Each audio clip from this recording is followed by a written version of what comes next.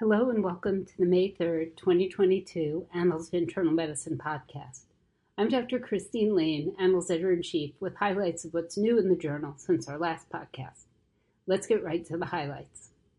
Syncope is a vexing problem for clinicians. Often the etiology is benign, but some causes can be life-threatening.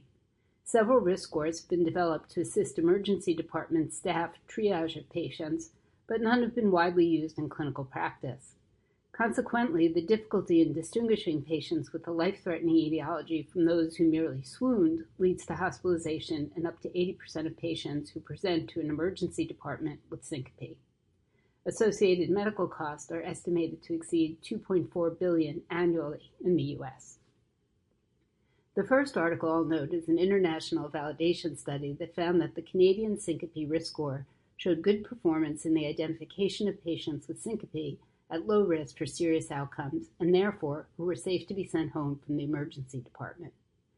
The Canadian Syncope Risk Score was developed as a decision tool to be used after emergency department assessment to identify patients who are at low risk for serious outcomes within the next 30 days. Initial validation of the Canadian Syncope Risk Score demonstrated high prognostic accuracy, but other validation studies showed only moderate performance. The Canadian Syncope Risk Score had not yet been compared to a validated Syncope Risk Score, and the performance and utility outside of Canada remained unknown. It was also unknown whether the Canadian Syncope Risk Score allows for the prediction of serious outcomes beyond 30 days, or how well the Canadian Syncope Risk Score predicts a composite of only serious clinical outcomes rather than the previously used composite that also included procedural interventions. Researchers from the University of Basel, Switzerland, studied 2,283 patients aged 40 years or older who presented to the emergency department within 12 hours of syncope to externally validate the Canadian Syncope Risk Score and compare it with another validated score, the Osservatorio Epidemiologico sulla Sincope nel Lazio score. Patients were selected from 14 hospitals in 8 countries and were evaluated with both the Canadian Syncope Risk Score and the Osservatorio Epidemiologico sulla Sincope nel Lazio scores, with follow-up at 6, 12, and 24-month intervals after discharge. The authors found that the Canadian Syncope Risk Score was good for predicting adverse clinical outcomes. They also found that by applying the Canadian Syncope Risk Score, more than half of patients, 60.8%, were triaged to the lower risk group in whom hospitalization often may not be necessary. In contrast, after presenting at the emergency department, more than 1 in 3 patients in this low-risk group were hospitalized. Less than 1% of patients identified as low risk by the Canadian Syncope Risk Score had adverse clinical outcomes at 30 days. However, the researchers also noted that the clinician classification of syncope at emergency department discharge may explain the superior performance of the Canadian Syncope Risk Score in this study. According to the authors, the incremental value and clinical utility of the Canadian score remains unclear and warrants further study. Until that study happens, many patients who present to emergency departments with benign syncope remain likely to be hospitalized for observation. Frailty is clinically defined as a state of increased vulnerability related to decline in reserve and function across multiple physiologic systems such that the ability to cope with stressors is compromised. Frailty is associated with a higher likelihood of heart failure, and frail patients with heart failure have a higher risk for death, hospitalizations, and functional decline. Thus, it is important to consider frailty in the care of patients with heart failure. The next article is a post-hoc analysis of the dapagliflozin and prevention of adverse outcomes in heart failure randomized controlled trial that found that dapagliflozin improved outcomes in heart failure patients regardless of frailty status, with reductions being the largest among the most frail patients. Researchers from the University of Glasgow used the Rockwood cumulative deficit approach to investigate the efficacy of dapagliflozin according to frailty status in a post-hoc analysis of the trial. This trial previously demonstrated that the drug, compared with placebo, reduced the risk for worsening heart failure events and death, and improved symptoms when added to standard therapy. The analysis showed that 50% of the patients included in the trial were frail, and frailty was associated with more impairment in health status and worse clinical outcomes, including hospitalization. The authors also found that the use of dapagliflozin substantially reduced risk for worsening heart failure events and death and was associated with improved symptoms, physical function, and quality of life, regardless of frailty. According to the authors, these findings are important considering the common reluctance of clinicians to introduce new medications to patients that are perceived to be frail.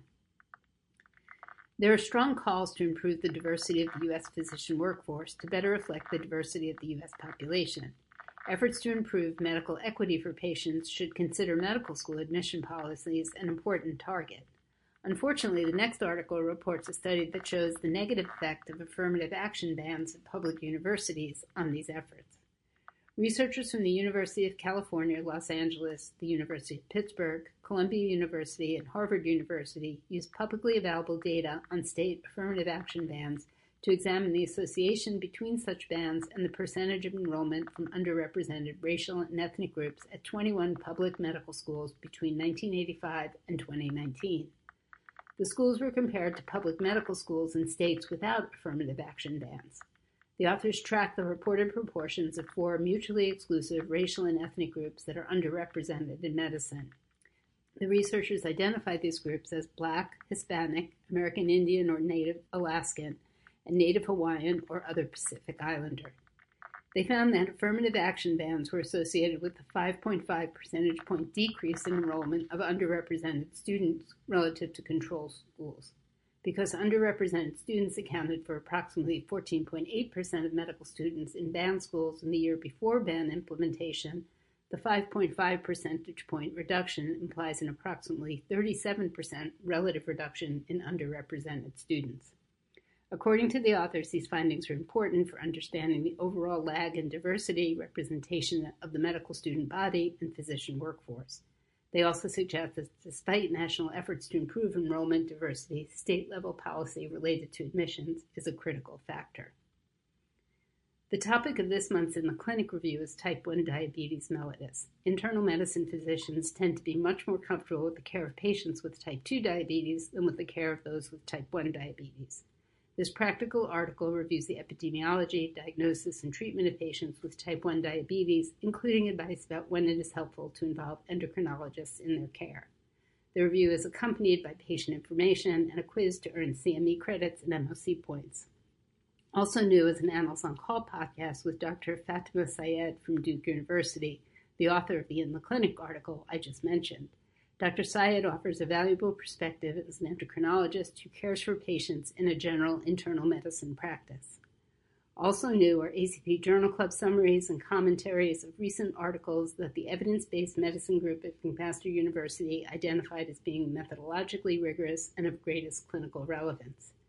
Finally, the new humanities offerings are an On Being a Doctor essay on professional courtesy and the way it has changed over time, and a graphic medicine from the On Being Dr. Mom series called Bedtime Hack. For listeners who currently or who have ever had to put young children to bed, you may find this one amusing. Also a reminder that you will find audio recordings of the On Being a Doctor and On Being a Patient essays at annals.org. Some of them make excellent bedtime stories for grown-ups. That brings us to the end of this podcast. You will find the articles I've mentioned and lots of others on annals.org. Stay well and return in 2 weeks for the next podcast. Thanks to Beth Jenkinson and Andrew Langman for their technical support.